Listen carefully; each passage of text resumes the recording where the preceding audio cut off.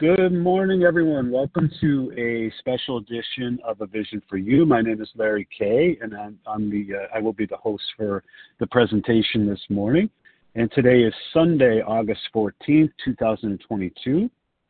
Let me give you the share ID numbers for Friday, August 12th for the 7 a.m. Eastern Standard Time meeting. That number is 19,290. That's 19290. When you're And dashing, we can hear you, Ken. There you go. Thank you. And for the 10 a.m. meeting, that number is 19,291. That's 19291. This morning, A Vision for You presents Summertime Big Book Q&A with our speaker.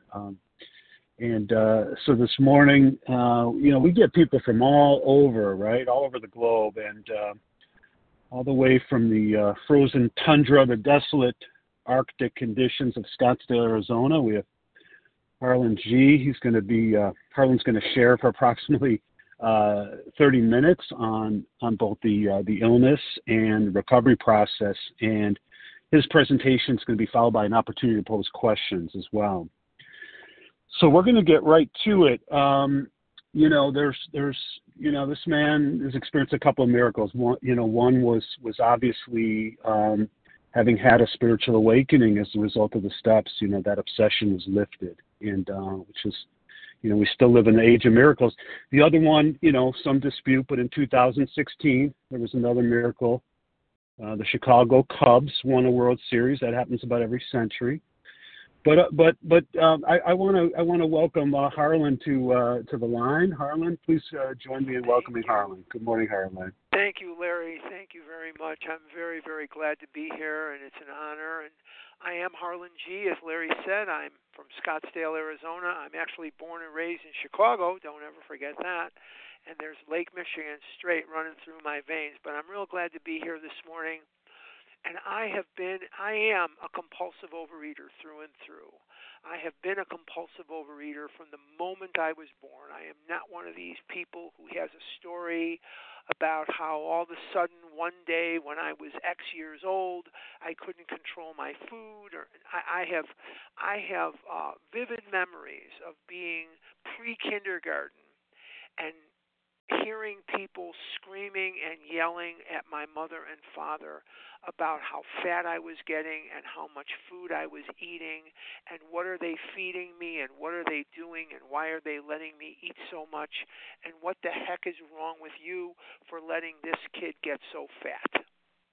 Those are very, very vivid memories that I have in my brain, and I have a friend of mine who is a person who specializes in trauma healing, and she told me the issues are in my tissues, and I never forgot it.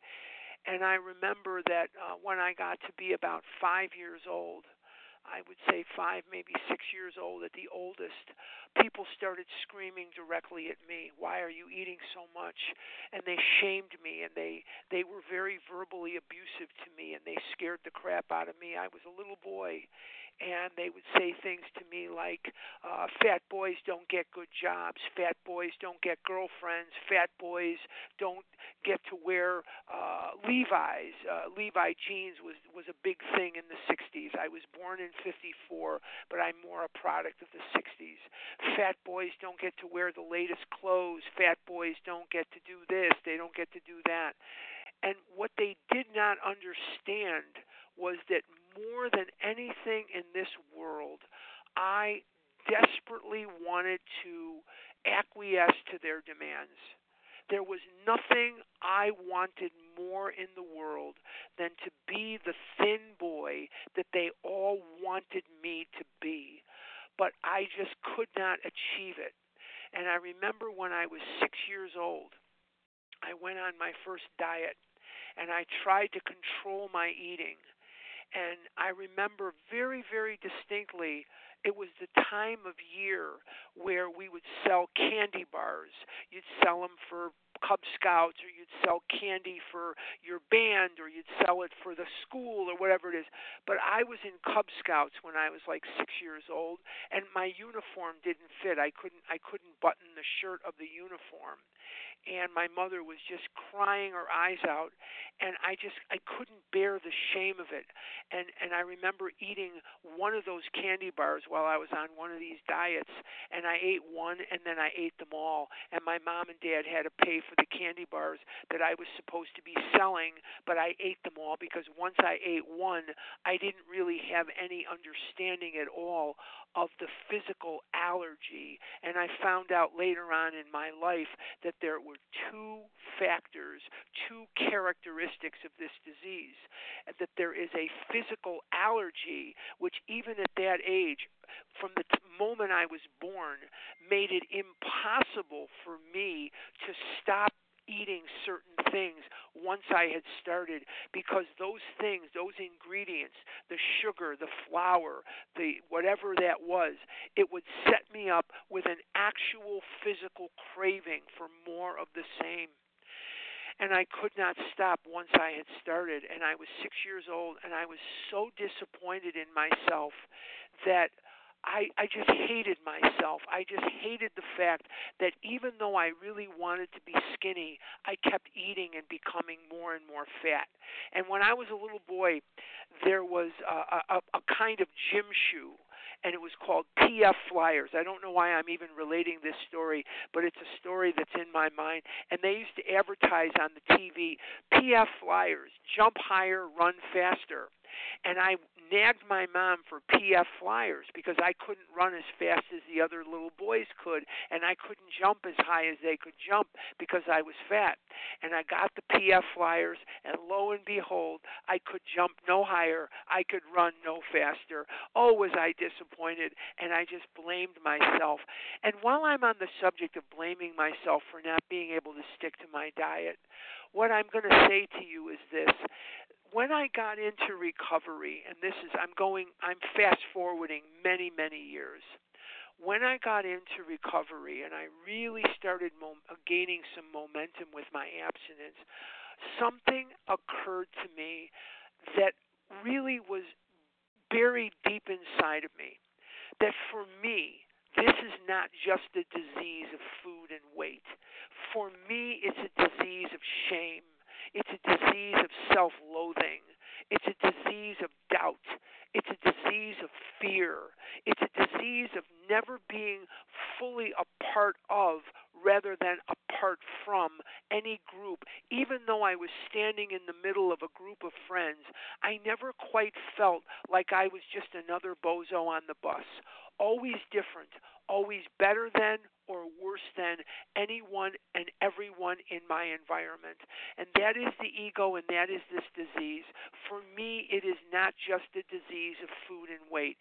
It is a disease of catching myself in a mirror or catching myself in a reflection of a store window and hating so desperately what I see that my desire to die outweighed my desire to live. And that happened to me at a very, very early age, because no matter how hard I chased being thin, I just kept getting fatter and fatter and fatter and fatter. And when I was 9 years old, I went to the doctor, and I was 9. It was 1963. It was right before Kennedy was killed in 63. And the doctor started screaming at my mother in Yiddish, and my mother was screaming at him in Yiddish, and I was put on very heavy-duty amphetamines. I was put on diet pills when I was 9 years old, and I was given these pills, and boy, they were right. When you are on these amphetamines, these pills, the desire to eat is just annihilated. There is just no desire to eat whatsoever. Of course, I couldn't sleep. You sleep about 15, maybe 20 minutes a month when you're on these pills, and every feeling, every emotion was bursting to the surface inside of me because I had nothing to beat it back. And what I did not understand at that age, at 9, what I did not understand until decades later, is that food was never the problem in the first place. That food, for me and people like me, is the solution to the problem. And when I had no solution to the problem, I felt every feeling so acutely, I just wanted to jump out of my skin. I couldn't stop saying, I get accused of this now, I couldn't stop saying the same thing 300 times when I was on this medication.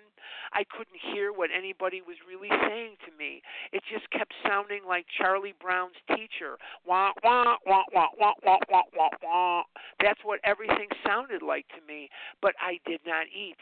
But when you'd crash down on these pills, you'd eat Illinois and most of Wisconsin, because it was like a roller coaster, and you'd be just coming down and you'd crash at the bottom, and all of a sudden my appetite was just so acute, and then you'd take the pill and then you wouldn't eat again. But what I did not understand, and I don't want to sell you on the idea of getting these amphetamines as a solution, because trust me, they are not. I was to gain hundreds and hundreds of pounds after these pills. But what I found out was that food was never my problem, that food was indeed the solution to my problem. And if food was the solution to my problem, what was the problem?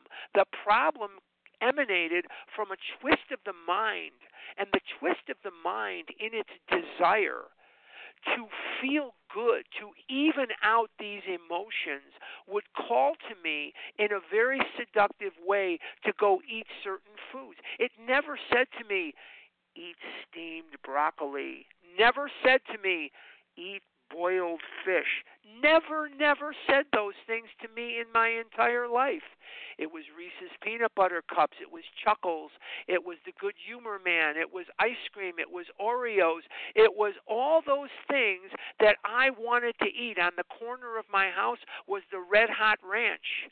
And the Red Hot Ranch had those greasy, well done fries and the hot dogs and stuff, and man, I would go down there and chow like there was no tomorrow. And what was the reason that I was doing this to myself was because food was the only solution that I knew. And that the solution was to answer the buildup of human emotion. That when I am feeling fear, as humans do, all human beings have fear, all human beings have happiness and sadness and shame and guilt and remorse and anger. All human beings have these emotions. But in a normal, non-addicted human being, they can level out those emotions when they get too toxic by doing simple little things like going to the gym, taking a walk, playing with the dog, reading a book, taking a bath, listening to music. They can do these simple things, and I've seen them doing them for 68 years of my life. I'm 68 years old. I was born in 54. You can do the math.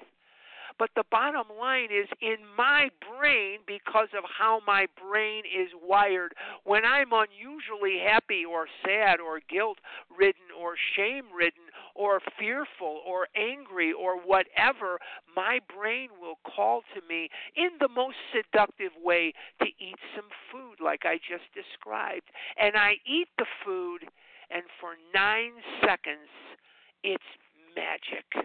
It's sort of like in The Wizard of Oz when Dorothy goes from black and white to color, and everything is beautiful and groovy and wonderful, and it's just an emotional, soul-wrenching, The only problem is that feeling only lasts for about 9 seconds. Dr. Silkworth, in the doctor's opinion, in the big book of Alcoholics Anonymous, calls that feeling the effect. The effect, he says, is so elusive that we will pursue it even though we know that it is injurious. We admit that it's injurious, but we cannot, after a time, differentiate the true from the false. Does that mean I think today is Christmas or that I think today is Wednesday?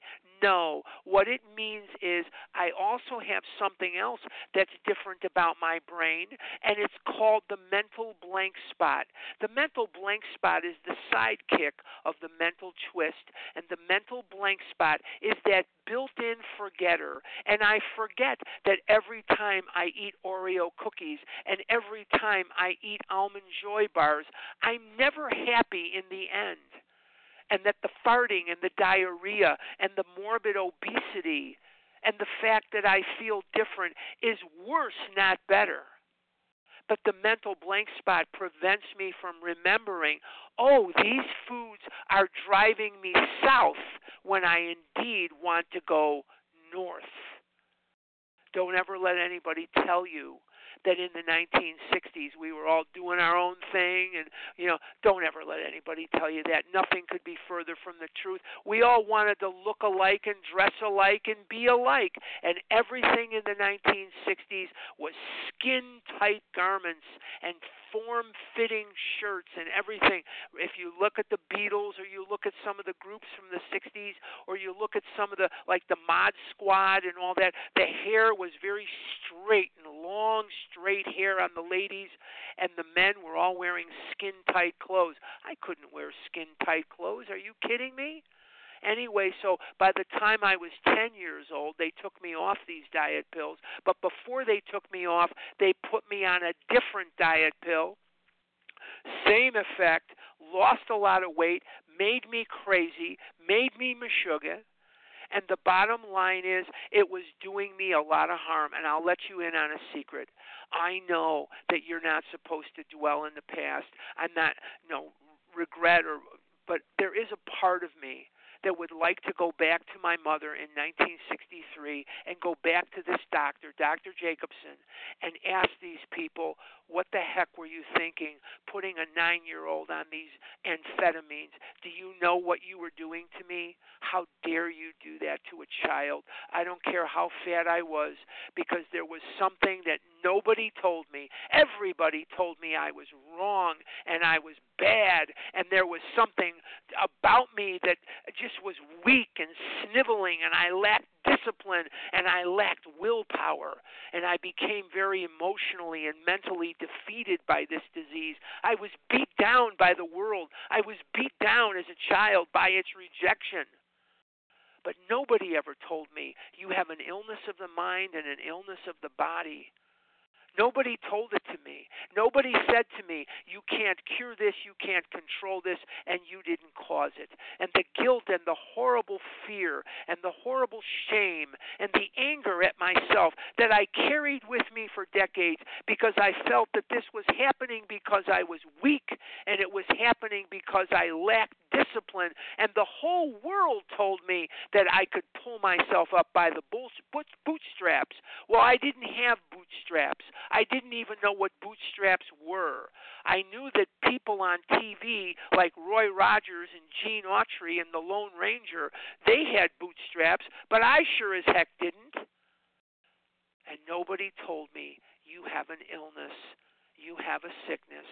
You are allergic to these foods, which causes a physical allergy, a physical craving, and you have a mind that works differently than other people.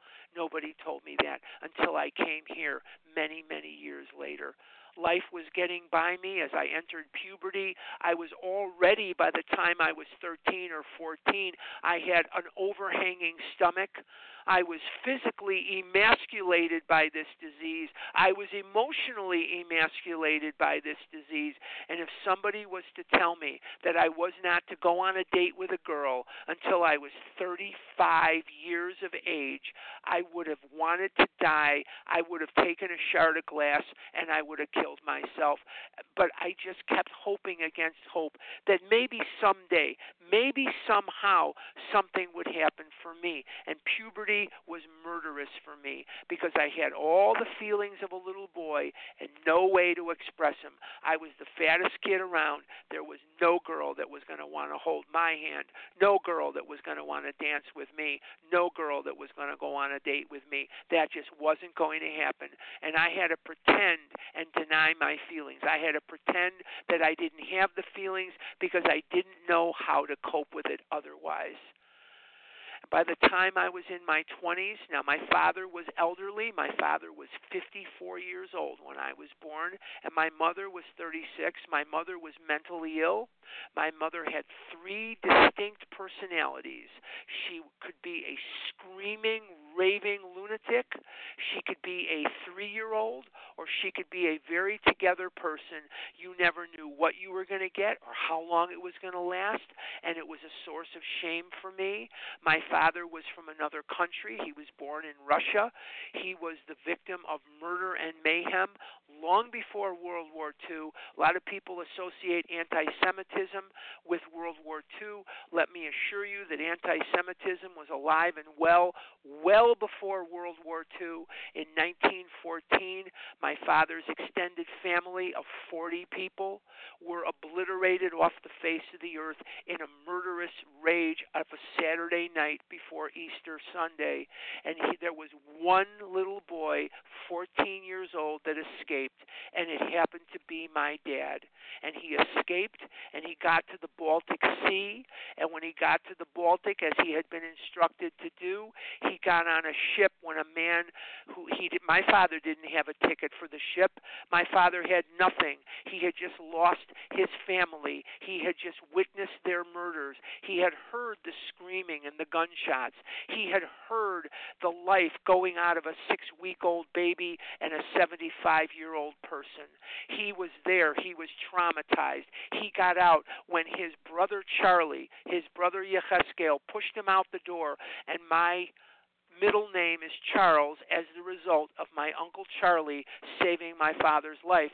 And there was a man at the ship, and the ship was called Baltic to Baltimore, and the man let him in and said, "Go ahead," just as the ship was pulling out, and he let my dad go in the ship, and my dad went down to the steerage area of the ship, and the other immigrants fed him for the 7-day journey across the ocean. And that's how I got born. And I'm as grateful to that man for saying go ahead as I ever could be to anybody, because if he didn't say go ahead, I wouldn't be here today. So getting back to recovery. My mom died when I was 22. My dad died when I was 24. It was a horrible, horrible existence for me, not only because they were dead, but because my food habit was so acute that I could not function as a human being. As I told you before, I was emasculated physically. I was emasculated emotionally. I was a eunuch. I had no money. I lived in filth and squalor in my apartment on Albany Street in Chicago, Illinois, in West Rogers Park. I'm wearing a Mather High School T-shirt as I'm talking to you this morning, and that's where I went to high school. But the bottom line is that I was getting evicted from my apartment. I had no money. I was writing bad checks. I lied when the truth would have served me better. I lived in filth. I lived in squalor. I had nobody. I had nothing. I saw no purpose to life. I was eating and eating and eating, and I was out of control.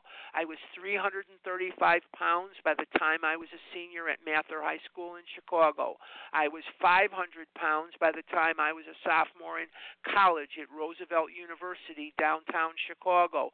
I was over 600 pounds by the time I graduated Roosevelt University, and I was over 700 pounds in the late 80s after relapsing and coming back with a vengeance. I gained more weight than I had ever carried before in my life.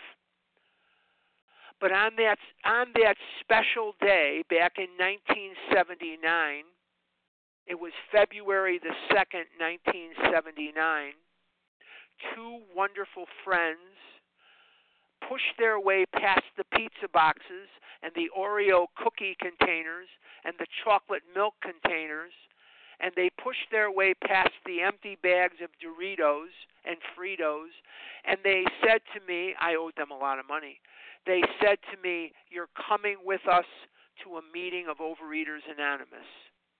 I could not stand. I could not sit. I had dime and penny-sized ulcers in the back of my legs where pus used to run out. My lower extremities were so swollen that pus used to come out of ulcers in my skin. I couldn't walk. I wasn't wearing underwear. I had towels shoved between layers of flab to keep the skin from rubbing together so I wouldn't get contact dermatitis, which is one of the worst pains I've ever had in my life. I hadn't brushed my teeth in years. I hadn't washed my hair or brushed my hair.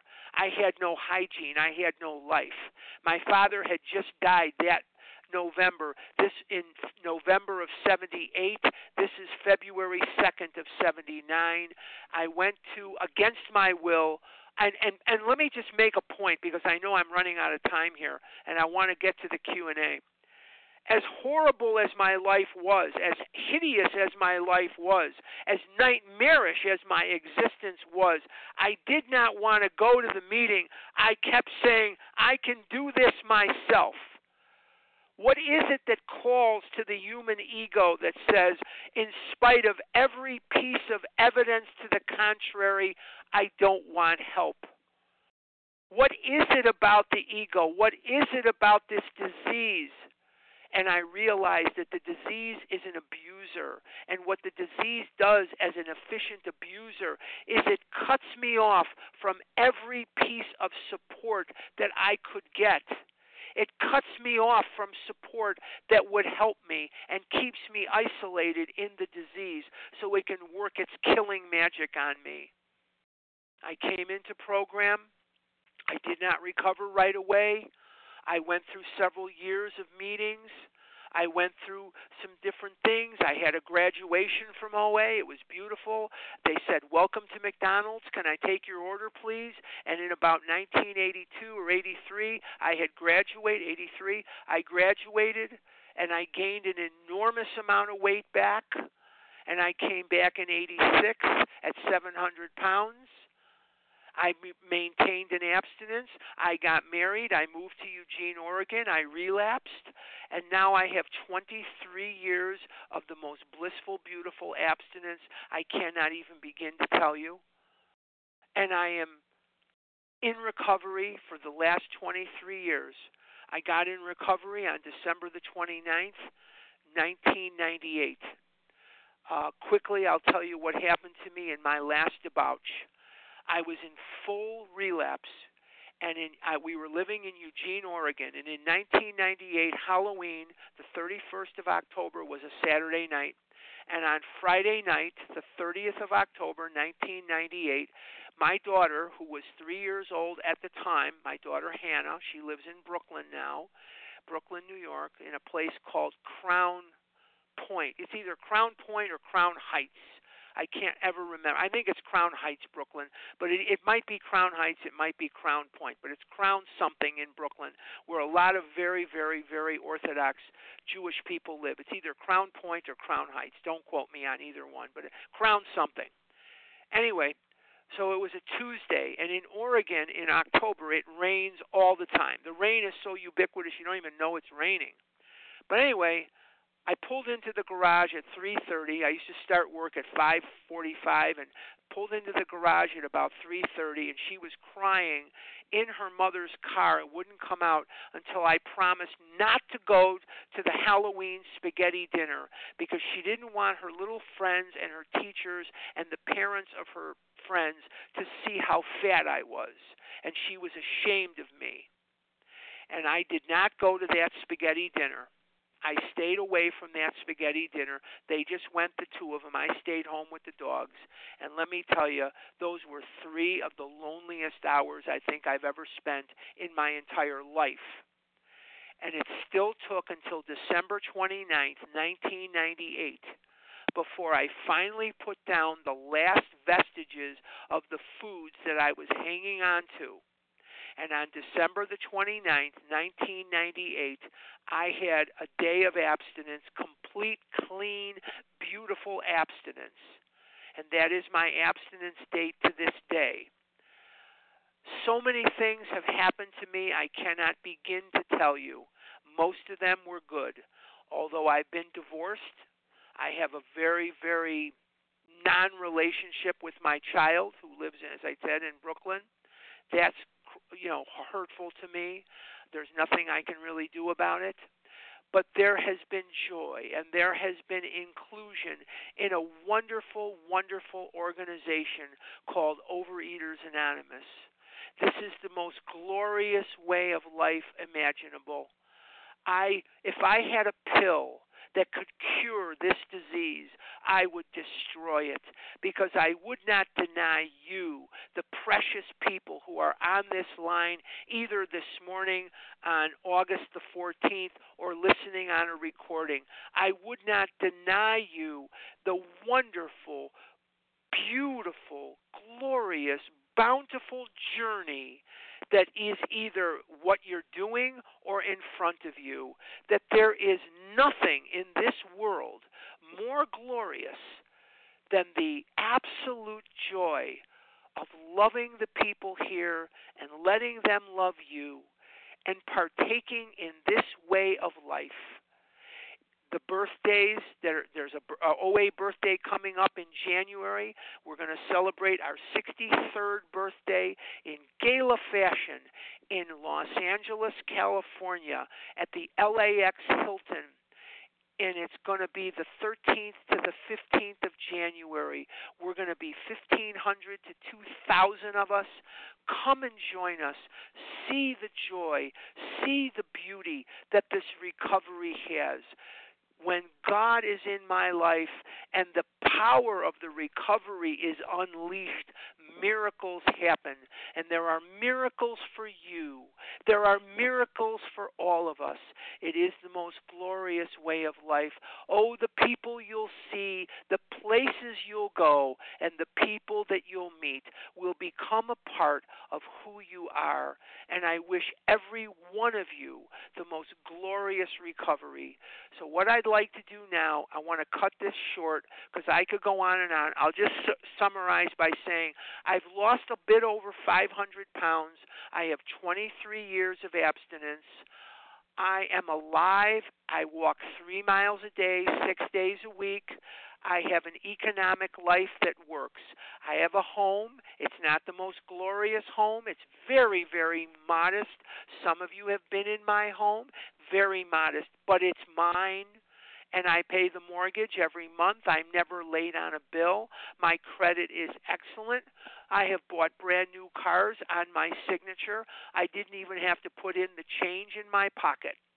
And I have had miracles beyond my wildest dreams. To quote Roseanne in the title of her book, I have had miracles beyond my wildest dreams, and one of them is being here this morning with you.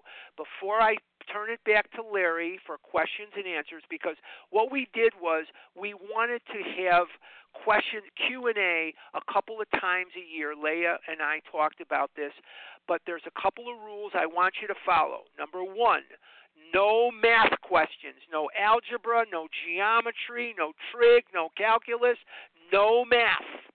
No way, no how are you going to ask me math questions. Number two, no food questions. Come on, guys. Don't waste our time with food questions. I'm not a nutritionist. I don't play one on television. I don't know what you should be eating, and my food plan should be of no interest to you. I'm a 68-year-old man. You're not. So let's dispense with the food questions, okay? Larry, I'm going to turn it back to you. Let's go for a good hour here of Q&A, and let's see what we can come up with. Maybe we can answer some questions that are nagging at people. Larry, it's back to you. Thanks. Okay, thank you so much, Harlan. Thank you for your share. And so we're going to go to a Q&A, and as Harlan said, he only wants both math questions and food questions. Oh, wait, I got that backwards. No math and no food questions. So if you have a question for Harlan, please unmute yourself by pressing *1 and give me your first name and last initial, and I'll see how I can do. Who has a question? Katie G. Elena C.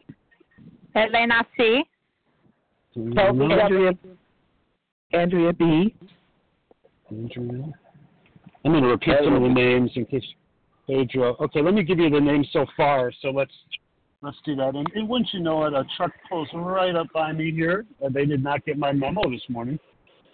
Okay, I heard Nadia. I heard Katie, Elena, Andrea, and Pedro. Who else did I miss? Margaret D. Margaret. There was someone other than Margaret. Aussie, Toby W.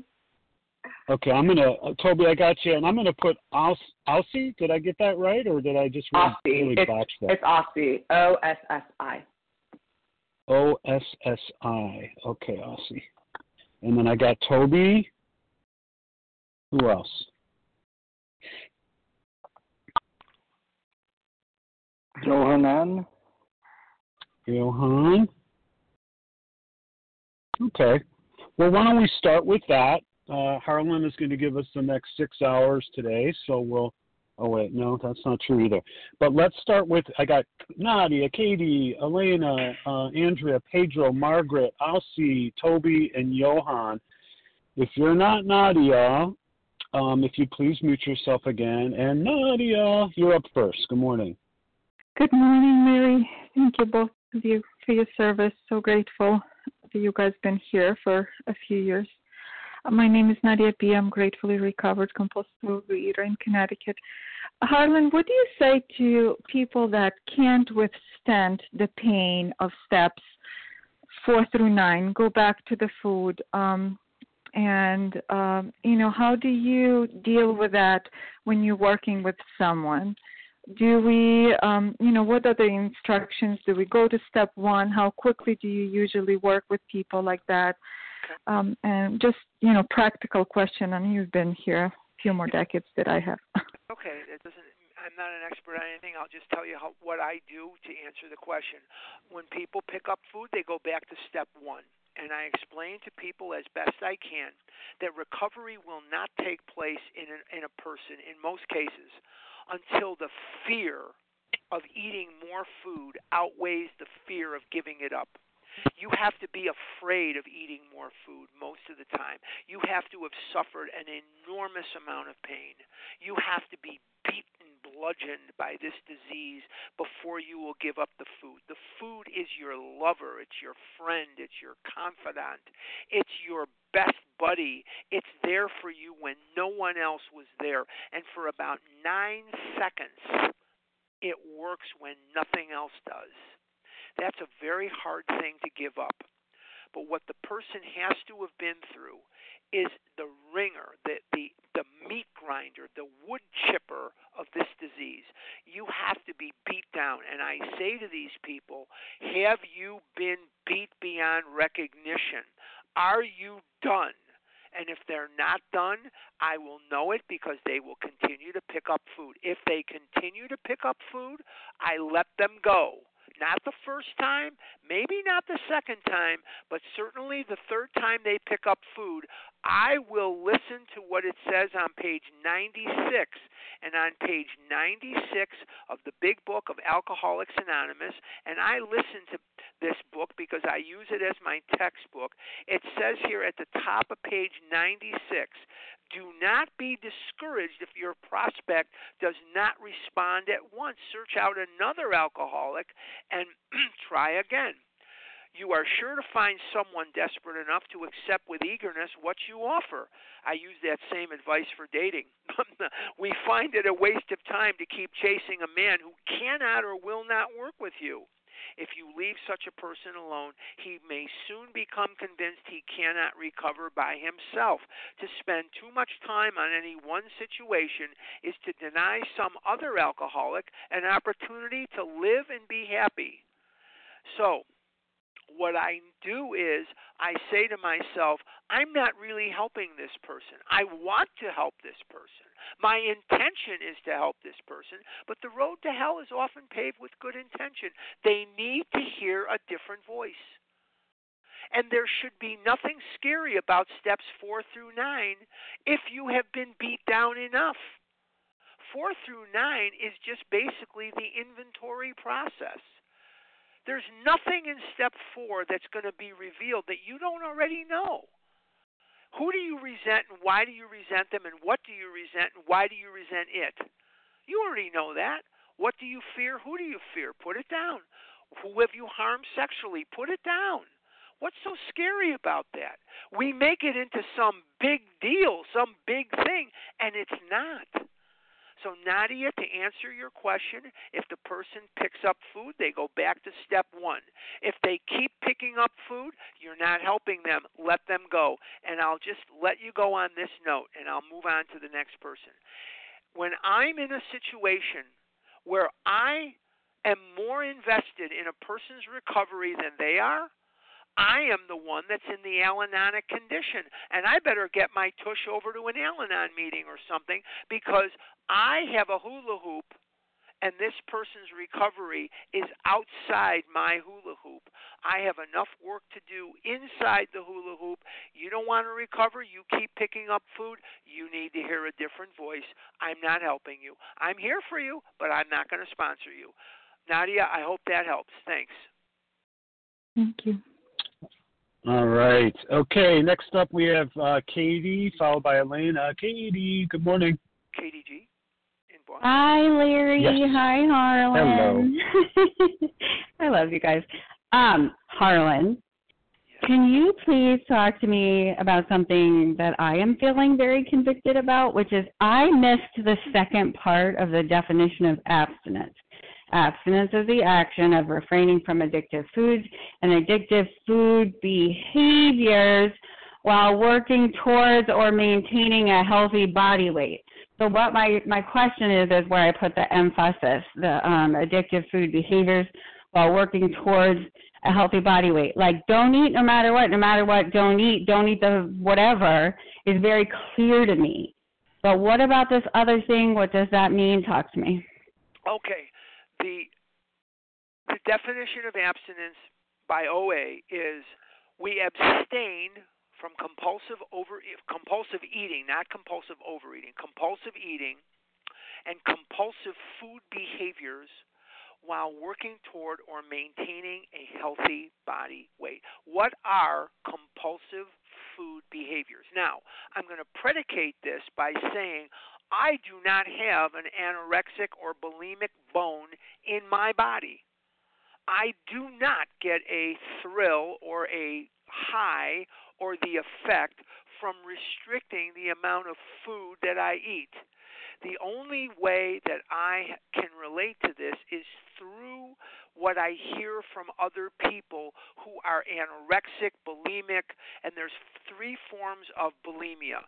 There is regurgitation bulimia, there is laxative bulimia, and there is exercise bulimia, and most bulimics practice more than one, but those are the three forms of bulimia. And then there's the anorexia. If I am in recovery, I cannot engage in compulsive eating behaviors, compulsive food behaviors, which means not only do I not eat over and above my food plan, I eat all the food on my food plan. In other words, if my food plan calls for 3.2 ounces of oatmeal in the morning prior to cooking, that's what my food plan calls for. See, I didn't want to do food questions, but okay, here we are. That's fine. 3.2. 2.2 is not okay. 1.2 is not okay. It's 3.2. It's 3.2 ounces. I eat all the food on my food plan. Now, there are people that are listening to this that are not anorexic, that may not be bulimic. What they have are activities that they will engage in that are dangerous for them. For example, for some people, like me, I don't eat standing up. If I'm eating, I'm sitting. I don't do BLTs. I don't do bites, tastes, and licks. All food is consumed while sitting at the table, or I don't have a table. I live by myself.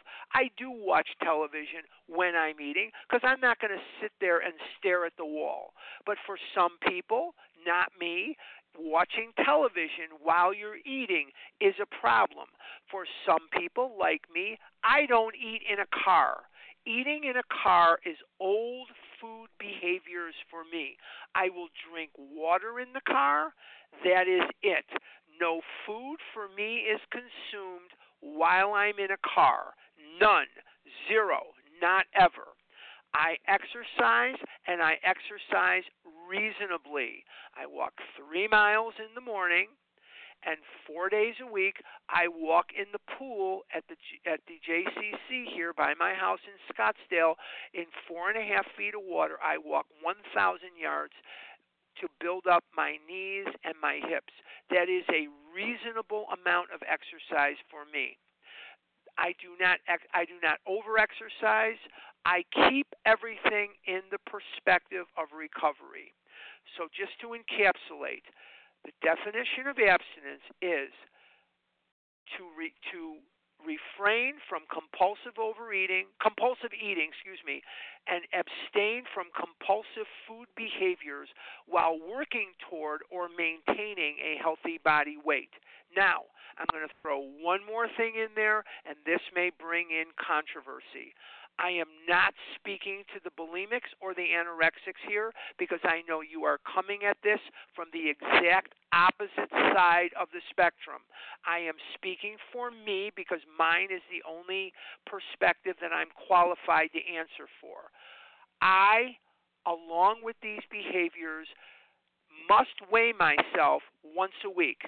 I need accountability. I weigh and measure proteins. I weigh and measure starch. I weigh myself once a week, not once a day, not once an hour, not once a minute. I weigh myself once a week. I need absolute assurance that I am indeed at or working toward a healthy body weight. I cannot trust how my clothes fit, and I'm making air quotes as I say how my clothes fit. I have to get on that scale. I come from extreme morbid obesity. Part of my recovery is I have the right to know how much do I weigh. And if I'm gaining, which I don't normally do, okay, I'll gain a week here, a week there. I'll be up 2 weeks ago I was up 1.7 pounds. I don't know where the hell that came from. I was up 1.7 pounds. The next week I was down 0.8 pounds, so most of that was lost back, and I didn't change a thing. But if I keep seeing the patterns of me gaining weight, that sounds the alarm. So those are the things for me that have to be addressed. Those are the compulsive behaviors that I need to address and that we all do. I hope that answers it, Katie. Thanks so much for the question, Katie. Okay, next up we have Elena, followed by Andrea. Good morning, Elena. Good morning, Larry. Good morning, Harlan. Thank you so much for everything that I've learned from you over the years. I appreciate both of you, and thank you for all those here today. So my question is, what do you think, Harlan, what do you think about the word recovered? I knew that was coming, so I'm glad you're getting it out of the way. Good. Okay. The number 2 question asked in Vision, number 2, is what is the difference between recovering and recovered? The number 1 question in Vision is, can I be heard? May I be heard? Can I be heard? May I be heard? That's the number 1 question. The number 2 is about this word recovered. My strongest advice to you is to read the big book. Look at what it says on the title page. Do you have the title page? If you have the title page, go back to it, and it says Alcoholics Anonymous, the story of how many thousands of men and women have recovered from alcoholism. Nobody ever said there was a cure. The difference between recovering and recovered is a recovered person has had a spiritual awakening as the result of the steps, so as to produce a condition of neutrality around the use of food to sedate themselves. That's my definition. The definition is on page 84 of the Big Book of Alcoholics Anonymous. It's the one I most like to use. And page 84 describes this feeling of neutrality. This feeling of neutrality. That's what happens when you've had a spiritual awakening. Nobody ever said there was a cure. Nobody ever said there was anything but recovered and recovering. If you're recovered, you've had a spiritual awakening. If you're recovering, you're working toward a spiritual awakening. But to know what class you're in, look at page 84 of the big book, and on the bottom of the page it says, "And we have ceased fighting anything or anyone, even alcohol, for by this time sanity will have returned." I don't want to read the rest of it because you can do that on your own, but it's at the bottom of page 84. And Elena, I'm going to let you go on this note. If that word is hanging you up, ignore it. Don't let a word stand between you and recovery. Don't let a word get in your way. I hear this all the time. People call me all the time about this recovering. It's a word. Don't let it stand in your way. Right. And I get all of that. The only one brief question: why the alcoholics don't use it and we have to use it? We don't have to use it. There is no rule in here that says you have to use that word. Don't use it. You don't want to use it? Don't. You don't want to listen to it? Don't. Ignore it. Ignore it. Don't let it get in your way. Don't let it fester till the point where you have a resentment against the whole thing of it, because that resentment will drive you back into the food. It'll kill you. That resentment against that word has the power to actually kill. So you have to ask yourself a question. Is this the hill that I want to die on? Am I willing to piss away my recovery over a word? There's nobody says you have to use it. You could go the rest of your life and not use it, and it would be perfectly fine. Don't use the word recovered. Don't use the word recovering, but work your steps like your hair's on fire, and don't worry about a word, because remember that resentment has the power to actually kill. Let's not eat chocolate over a word. Okay? Let's not eat chocolate over a word. Okay? All right. Thank you for the question, Elena. And next up we have Andrea, followed by Pedro. Andrea, good morning. Good morning. Can I be heard? Mm-hmm. You can. Oh, excellent. So good morning to everyone. Thank you for everyone that's doing service. My question actually was answered, so I'm going to pass. Thank you, Andrea. Okay, thanks, Andrea. Okay, next up, I think Pedro had a question on the square root of something or other, Harlan. So, Pedro, good morning. No math. Yeah, first of all, I want to ask the number one question. Can I be heard? There you go. That's the number one question in can I be heard? May I be heard? Can I be heard? May I be heard? Yeah. Yep. Yeah. Thank you so much, Harlan. Thank you for announcing the birthday party. If you are on this line, please do yourself a favor. Do the best you can to go. You know, he's absolutely. That's where I met Harlan and Larry and Jan, and it's in my heart. I can never forget the joy that I felt in that place, and I'm so happy that you announced that. And I'm so looking forward. I got something to look forward to in January. You know me, Harlan. You know, I think the last time I spoke to you, you told me, you know, you always coming back, you know, for the food. You know, I've been coming in and out for over 10 years here. You know what I mean? And it's like, why can I stay here? You know, why cannot I stay here? You know, and my disease, I start doing little changes here and there, and before I know it, it gives me permission to go back to, you know, more food or more this, and before I know it, you know, I start gaining weight. Anyways, this is I feel recovered this morning. I feel recovered, and I'm doing a new food plan. It seems to be working. I'm experiencing. Pedro, I'm gonna get fired if I don't. If you can find a question. We gotta get to the question here, Pedro. Here's the question. Thanks, my friend. Here's the question. I decided to eat breakfast after 9 a.m., lunch after 1 p.m., dinner after 6 p.m. Do you think that's a good idea? I have no clue. I have no more idea when you should eat. I don't know anything about when you get up. I have no idea. Not a clue. Okay, thank you. Thank you. Okay, thanks, Pedro.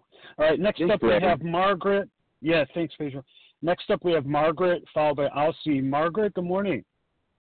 Good morning to the both of you and to everybody on the line. And thank you so much for all the work and the hope that both of you bring. So, simple question. Harlan, I heard you address a great deal about the physical aspect and the material aspect. You know, you said you now have a house and you can pay for your car and all the rest of that. Could you just address how your spirituality has changed, how your connection with your higher power has evolved, and what that's like for you today? Thanks. Thank you, Margaret. That's a wonderful question. I'm really glad you asked it. I have found in my journey of recovery things that I never expected to find. It would be like me going to China and finding artifacts from Israel, or me going to North Carolina and finding things that should be in California. I came in here in 1979 hoping to lose weight. I came in here really hoping for a way of eating that would allow me to eat everything and anything I wanted and still be thin. That's what I really wanted. What I found was so much more. I found that my relationship with what I'm going to use the word God, and I do a big book study every Saturday morning, and we're in the chapter We Agnostics. And it's just a difficult chapter to speak on most of the time because people just bristle with antagonism, so much of it. I'm going to use the word God because that is the word that is most comfortable for me. I can't answer Margaret's question without using it. But if that word God is offensive to you, please substitute it for whatever is not offensive to you. I'm not here to offend anyone. I'm not here to make anyone uncomfortable. But here is what I found. When I was a child, I looked at God and I said, I didn't look at God. I looked up in the sky and I said, God, I don't like you. I wanted Rob and Laura Petrie for parents. You gave me Max and Virginia Grabowski. Very different. I want to be thin and I'm fat. I want to be rich and we're poor. You made me everything I didn't want to be and didn't make me anything of what I wanted. I didn't dare to dream dreams when I was a kid. I didn't end up in a career that I felt would have fulfilled me, and I'm still working at 68 because I'm still paying for the mistakes that I made many, many years ago. But to answer your question, here is what I will tell you. I feel the presence of a powerful God in my life all the time. I found that for me, this was a disease, not just of food and weight, but it is a disease of self-loathing. It is a disease of existential doubt. It is a disease of existential hatred of myself and God and others. It is a feeling apart from rather than a part of. It is not a feeling that is very comfortable for me. And in the world that I was born into, I was born into a world that I couldn't reconcile in my mind. It didn't seem fair to me. It didn't seem just to me. It didn't seem right to me. And as hard as I tried to manage the externals, selfishness manifested because I wanted everybody to go according to my script, self-seeking and fear.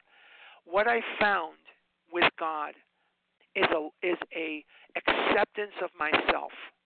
My self-talk was so horrifically abusive. My self-talk was so abusive that my then wife, said to me, if you spoke to your friends the way you speak to yourself, would you have any? And I find myself talking to myself now saying, you're smart enough to figure this out. Why don't you call so-and-so? Why don't you see if there's a YouTube video? Why don't you do the things that you know you can do to remedy the situation? And sometimes I do have the right answer, and sometimes I don't. My spirituality today is such that I have the confidence that come what may, I'm going to be okay. It may not go according to my script. It may not go according to my wishes and desires, but I'm going to be okay. And I could sit there and I could pray in the synagogue until the walls fall in, and it will do me no good. What I do today is I take action after action after action after action, because this is not a program for people who need it. It is not a program for people who want it. It's a program for people who do it. And very specifically, how I manifest the growth of my spiritual life and how I get closer to God and further away from Oreo cookies is found, of course, in the big book of Alcoholics Anonymous at the bottom of page 14. And at the bottom of page 14. At the bottom of page 14, I have a warning, I have an instruction, I have everything I could want. And the paragraph just simply reads, my friend had emphasized the absolute necessity of demonstrating these principles in all my affairs. What are the principles? The principles are the steps.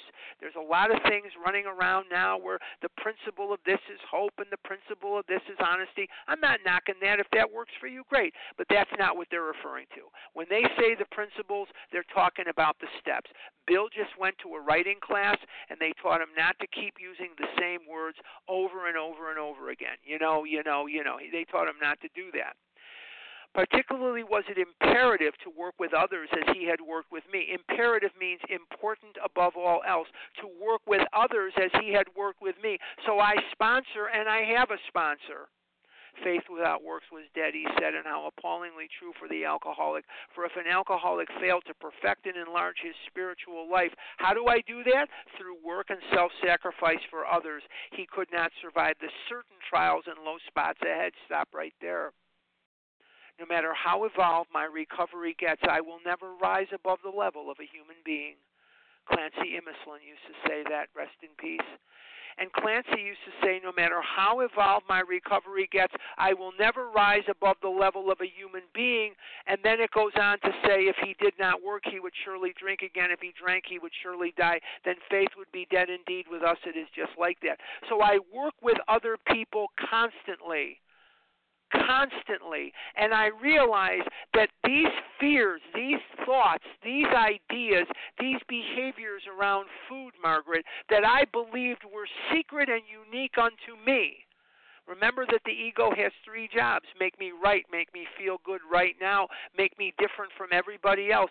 That these behaviors and thoughts are not so different from everybody else. And I learned through repetition of 5 steps up the yin-yang that I am just another bozo on the bus. And my relationship with God today is a beautiful relationship. It's not the antagonistic, I hate you and I know you hate me relationship that I developed as a child.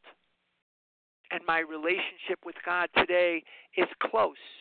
And my relationship with God today gets better every day. But I stay in touch with Him through prayer. And then I remember what it says, that He is the principal, I am the agent, He is the director, I'm the actor, He is the father, I'm the child. So every single day I take action after action that I really don't want to do, but I find that it's beneficial. And so I hope that answers your question today. And I find myself in places I didn't know you could get to with this disease, and I like those places. Even though my life is not according to my script, I'm okay. Thanks, Margaret, for your question. Always love it. Awesome. Thank you. Thanks, Margaret. And Margaret, that's the short version. So call them up, and they'll give you the long version. Yeah, right. I get a little carried away sometimes. Sorry about that. No, that's okay. All right, next up we have Aussie, followed by Toby. Aussie, good morning. Aussie. Hi. You know what? You just answered my question, so thank you. I'm good. Thanks, Aussie. Okay. Thanks, Effie. All right, next up we have Toby, followed by Johan. Toby, good morning. Toby, press star one. Good morning. Good morning, friends. Good morning. Good morning, Toby. Hi, Harlan. Hi. What I'd like you to talk about is your early days of abstinence, going through the withdrawal. Mm-hmm. Would you talk a little bit about that? Withdrawal sucks. If you're a sponsor, you need to prepare your sponsees. You're going to get nauseated. You're going to have headaches. You're giving up your best friend. You're giving up your lover, your confidant. But you're going to give it up for a better life. But it is very, very difficult. But it is not so difficult if you just remember this. Every single time I think I'm fighting food, if I even smell that I'm fighting food, I must take action. Here is what cannot happen. Whether it's the early days or you've been here for 100 years, every single time I feel that I am fighting food, I have to get out of myself and take action after action after action. What does that mean? I have to make a call. I have to pick up the 5,000-pound phone rather than the very light Twinkie. And I am going to be nauseated, and I am going to have a headache, and I am going to be irritable, and I am going to be an MFer for a couple of days there. I'm going to be an MFer for a couple of days there. No question about it. But it's going to pass, and it will not kill you. And ask yourself this question. How many times do I want to go through this? Because I only have to go through it once. I don't have to go through these withdrawals 20 times unless I keep picking up. And the rewards on the other side may not be visible to the new person just yet because you're going to talk to them about promises and you're going to talk to them about a way of life that's better than anything they've ever had before, and all they want is a chocolate turtle. They can't see past, McDonald's fries. So you have to really nurse them through as best you can. But it is going to suck. And we don't mince words about it. Hey, it's going to suck. But you can get through it. And if it doesn't kill you, it's just going to make you stronger. Yeah, but I want Oreos. Too bad. Suck it up, Buttercup. I got something better for you. How's those Oreo cookies working for you? Do you like your life? If you liked it that much, you wouldn't have come here. So let's knock off the BS. Let's put the food down. Let's put it down completely and entirely, and let's get to work.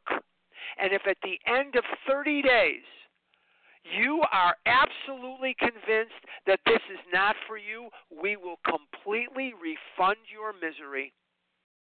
We will completely refund your nightmarish existence. You have a misery back guarantee, nightmare back guarantee. That's what I say to them. All right. Thanks. Thank you. Good to hear your voice, Toby. Good to hear your voice, honey. Same here. All right. Thanks, Toby. Okay, next up we have Johan, and then we'll open it up to more questions. Johan! Oh, my God. Good morning. There's a delay. He's from Scandinavia. Hey, Johan. He's all the way from Sweden. It takes some time to connect. Hey guys. Great to hear you this morning, Larry, Harlan, and all the questions also awesome. And I was wondering, I often feel like step 12 is like the forgotten step in a way, that people are too scared to start sponsoring and they get back into the food. And that's my experience in the past as well. As long as I didn't do that, I couldn't stay abstinent either. So my question is, how important is it to sponsor, and why is it so important? Thank you. Well, Johan, I'm really glad that you asked that question, because this is a very, very important thing. I have a friend who lives in New Jersey, and she is a wonderful, wonderful messenger of recovery in OA, and she has an expression that she likes to use. She says, if you're afraid to sponsor, you better be afraid not to sponsor, because this is a 12-step program. This is not an 11-step program. And I just read the paragraph on page 14 that is so important, and on page 14 at the very bottom, the paragraph that starts with my friend had emphasized the absolute necessity. This paragraph that ends at the top of page 15 is letting me know in no uncertain terms that without sponsorship, I'm not going to recover. Let me repeat that. If I don't sponsor, I'm not going to recover. And the big pitfalls here are, well, I'm afraid I won't do it perfectly. No one does it perfectly. If the person wants to recover and you're using the big book as your basic text, you cannot hurt them. You can only help them. If they don't want to recover, it's not going to matter. If they don't want to recover, you could be Bill Wilson and Dr. Bob incarnate, and they're not going to recover. The majority of people that I have sponsored over the years have not recovered, but I have recovered. And it says on page 89, the very first sentence of this chapter, working with others, practical experience shows that nothing will so much ensure immunity from drinking as intensive work with other alcoholics.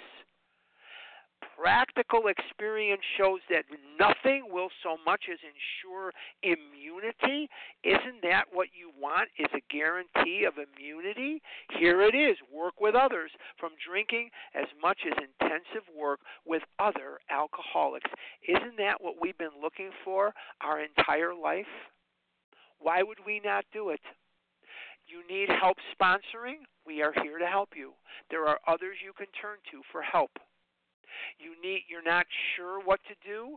Here's a very, very quick lesson plan for you. The doctor's opinion, Bill's story, there is a solution, and more about alcoholism should be gone through, and they are step one. That's all step one. The doctor's opinion, Bill's story, there is a solution, more about alcoholism, step one. Passo prima in Italian. I learned that from my friend Barbara G. Passo prima is step one. I don't know how to say any of the other steps. Chapter 4, we agnostics, step 2. Chapter 5, how it works, steps 3 and 4. Chapter 6, into action, steps 5 through 11. Working with others, 2 wives, the family afterward, 2 employers, step 12.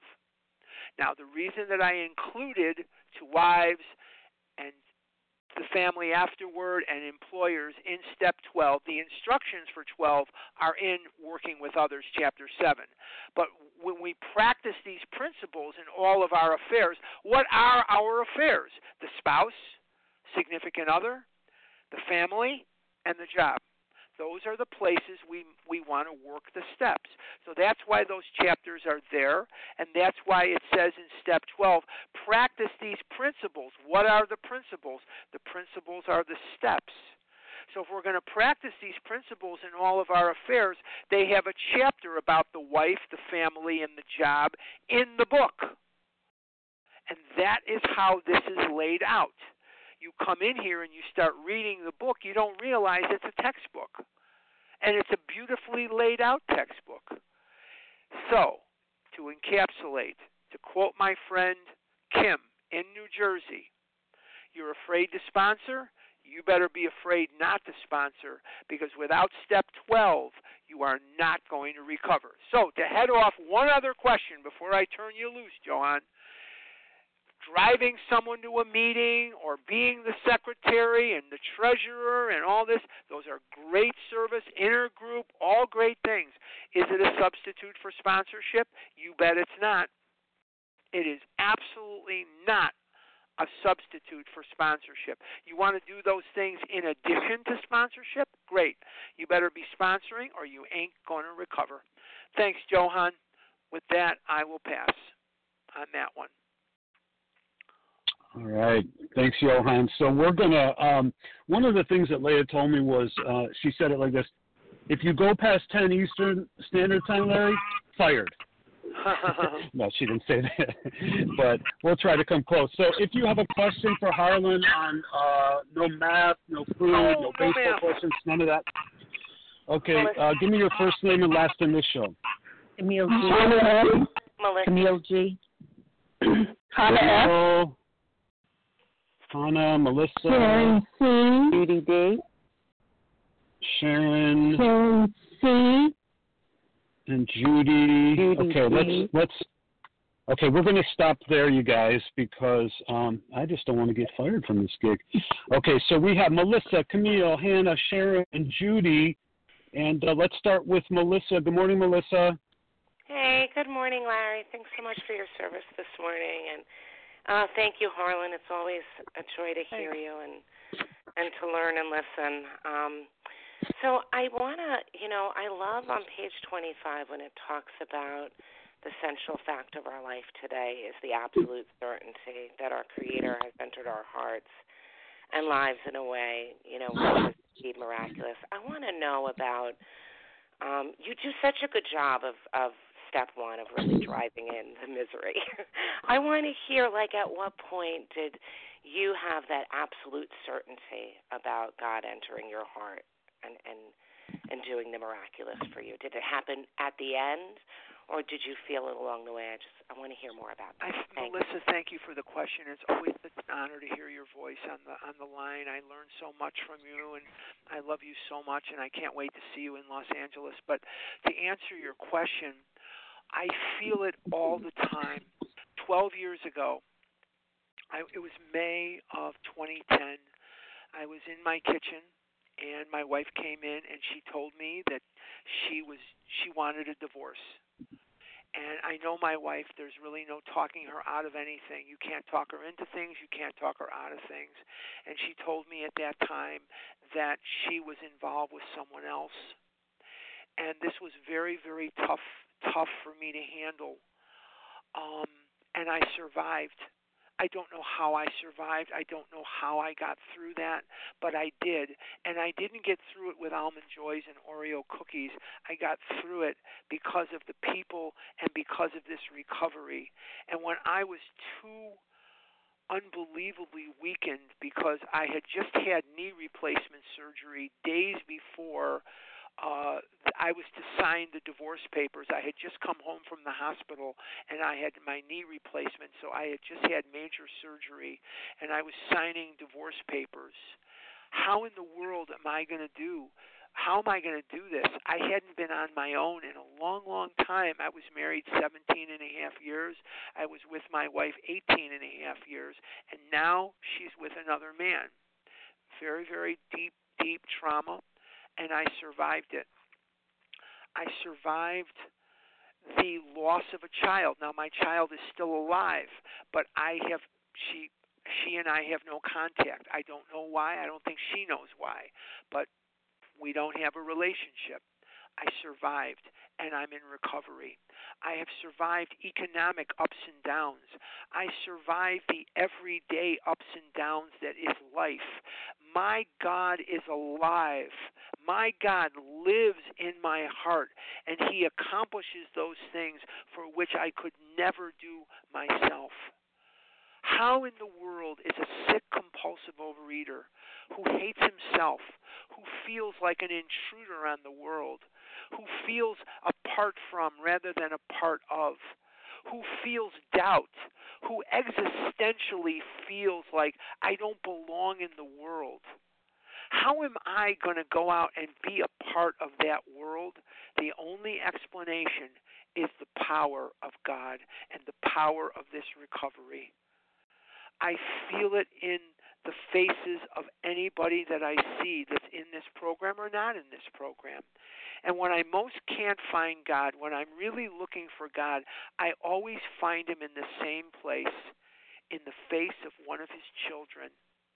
If I reach out and get out of myself long enough to say, hey, Melissa, how are you? Hey, so-and-so, how are you? Hey, so-and-so, how's it going? and I stop and listen. And for 3 or 4 minutes of my life, not be the child that's ranting and raving about I don't have the toy I want, I don't have the cookie that I want. If I can truly listen to what you say, Melissa, and I can hear you, and I can listen to you. Maybe you're having a problem at school. Maybe you're having a problem with one of the kids or one of the teachers, whatever that may be, or your own family or your own whatever. Maybe your foot hurts that day. I don't know. But by getting out of myself and listening to you and hoping that I can be of service. And sometimes all I'm really capable of saying is, I'm sorry that that's happening. And that may be the extent of the help I can give. But by doing that and getting out of myself, I feel lifted toward God, and I'm further away from a Tootsie Roll and a pizza and closer to God. So it's an action program. My Creator definitely does enter into my heart and lives in a way which is indeed miraculous.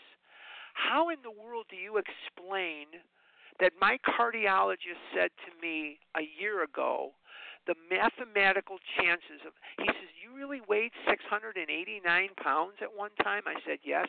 He said, I thought it was a mistake. I said, no, I weighed 689 pounds at one time. He said, that's impossible. I said, no, it's not. He said, you know, the mathematical chances of you still being alive are 0. I'm still here, and I'm abstinent, and I'm part of OA, and there is no earthly explanation for that. There is no earthly explanation for that. Melissa, I hope that answers it. And I'm so glad to hear your voice this morning. You lift me up when you're on the line. Thank you. All right. Thank you, Melissa. Next up is Camille, followed by Hannah. Camille, good morning. Good morning. Good morning, Harlan. Good morning, Larry. Harlan, I'll ask. The question is, it's about meeting attendance. And I'm sorry, I didn't hear what you said. About what? The question is about meeting attendance. Meeting attendance, okay. Right, going to OA meetings. Okay. And also, I'd love to know more about that Saturday morning Big Book meeting you talked about. So will you just talk about showing up for meeting attendance, please? How is that for you? I go to 2 hours of A Vision for You every single day, Monday through Friday. I do not miss Sunday Special Edition on Sunday. If I'm out of town and I have to miss it, I make sure that at my earliest convenience, I listen to the recording of it. I do not miss. I also attend meetings every day of the week in the evening on Zoom. I have not gone to any live meetings in the last few years, but I attend on Zoom. They are Scottsdale Big Book meetings or Scottsdale meetings. You can get the Zoom information on my Saturday morning Big Book study and our Scottsdale Zoom meetings by going to scottsdalebigbook.com. And these are the meetings that I go to. That doesn't mean they're the only good meetings or the big, whatever. These are the ones I go to. Every day at 5:30 Pacific time or Arizona time, I attend the Scottsdale meetings. You can find the Zoom information by going to scottsdalebigbook.com.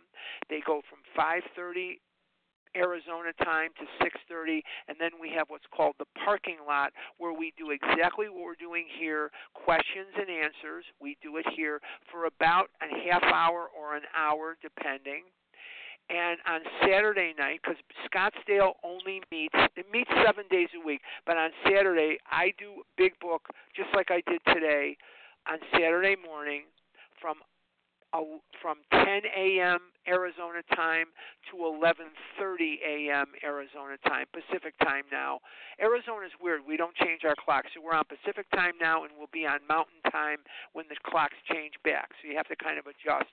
But for Saturday morning, I keep it the same. Anyway, on Saturday night, we recommend the Family Afterword, and you can get the information on the Family Afterword by, I believe, going to Family Afterward or something, or one of us will give it to you somehow. But that is a meeting that comes out of New York at 8 p.m. Eastern Time. And also there is an excellent couple of meetings called, there's a meeting called Cornwall. That's on Saturday morning. There's Recovery Jam like what you'd put on toast. That's an excellent meeting. And then there is other people doing different big book things. You just have to kind of scout around. But that Cornwall meeting is on Saturday morning. It is phenomenal, just phenomenal. There's a lot of people on that Cornwall, and then there's Recovery Jam. So those are the meetings I can recommend to you with an absolute pure heart, that I know that you're going to hear some really good stuff in there. There are other meetings, too, that I don't know about that I'm sure are remarkable, but I am a believer you get your butt to meetings. I found the time to eat. I found the time to get the food. Now I better find the time to get my butt to meetings. Right. Thank you so much. Thanks You're so much. You're very welcome, Camille. Thanks, Camille. Okay, I miscalculated the time, so we have time for one more question. So Sharon and Judy, I can give you Harlan's number, his garage code, whatever you need. But our last question is from Hannah. Hannah, good morning. Good morning. Thank you. Thank you, Harlan. You mentioned about going through the steps, and I'm just, everybody seems to do this differently, and I'm just wondering, how you do that. How do you take a sponsee through the steps? We go through the steps very, very quickly because I want to get you into a spiritual awakening as quickly as I can. I want to get you recovered. So we do a chapter a day. We do the doctor's opinion through chapter 7, and it takes about 7 or 8 days. I do not give an inordinate amount of time for step 4. And you're working on your step 9, but on step 4, I give you 3 hours. That's it. After 3 hours, it's pencils down. If there's things on there you didn't write, we have step 10. The only step you need to do perfectly is step 1, and I don't want you dwelling in any of it. I want you moving through quickly. So we do a chapter a day, and we cover 7 chapters in 7 days, sometimes 8. I'll give you a day of wiggle room if something happens. There's just a chapter you're not getting.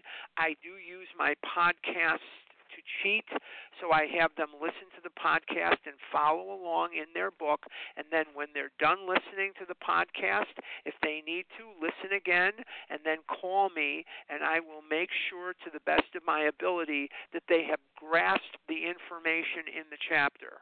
If they haven't, we'll discuss what I need them to know. But I want to make sure that they did their work and that they have an understanding of the chapter. But there's no reason that this process should take more than about 7, 8, maybe 9 days tops. There are sponsors today that they want to make this into a very protracted thing, and you get to step 6 and you got to read Drop the Rock, and then you got to do assignments on step 3. There's nothing in that book that says you do written assignments on any step other than 4 and 8. There's nothing in there that says, now you write, now you this, now you that, now you that. There's nothing in there that says it. It's a quick process.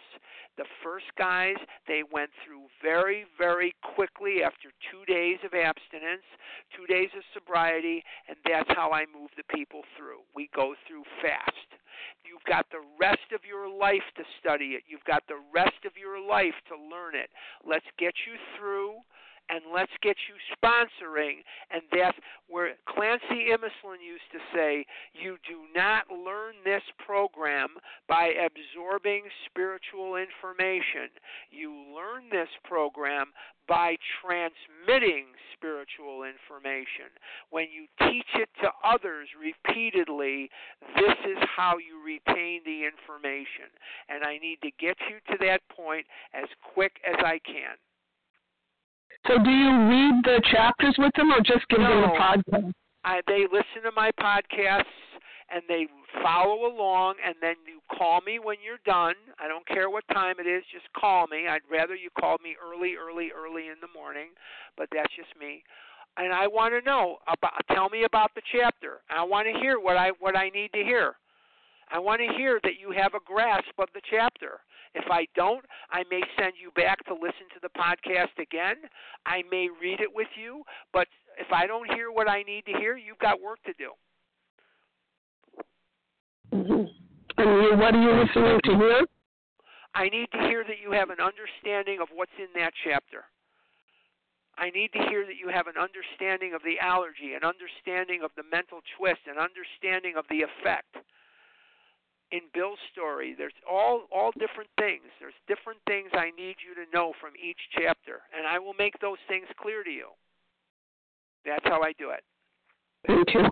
You're welcome. Thanks, Hannah. That's my job. Thanks, Hannah. Yeah. Thanks, Hannah. And you know, I'll just say that as punishment, he'll make you listen to his podcast over and over, which is yeah. Thank you. Hey, right, Harlan. Thanks so much. Let me thank you so much for your generosity this morning. It was terrific, and I'm going to give you, as a matter of fact, I'm going to give you guys the share ID for Harlan's presentation this morning, August 14th. That number is 19,294. That's 19294. And so we're going to, as soon as I get to the page 164, we're going to close with a reading from page 164 as we do. Our book is meant to be suggestive only. Then we're going to get, when we end the meeting, we're going to get Harlan's contact information, okay? So from 164, our book is meant, our book is meant to be suggestive only. We realize you know only a little. God will constantly disclose more to you and to us. Ask him in your morning meditation what you can do each day for the man who is still sick. The answers will come if your own house is in order, but obviously you cannot transmit something you haven't got. See to it that your relationship with him is right, and great events will come to pass for you and countless others. This is the great fact for us. Abandon yourself to God as you understand God. Admit your faults to him and to your fellows. Clear away the wreckage of your past. Give freely of what you find and join us. We shall be with you in the fellowship of the Spirit, and you will surely meet some of us as you trudge the road of happy destiny. May God bless you and keep you until then.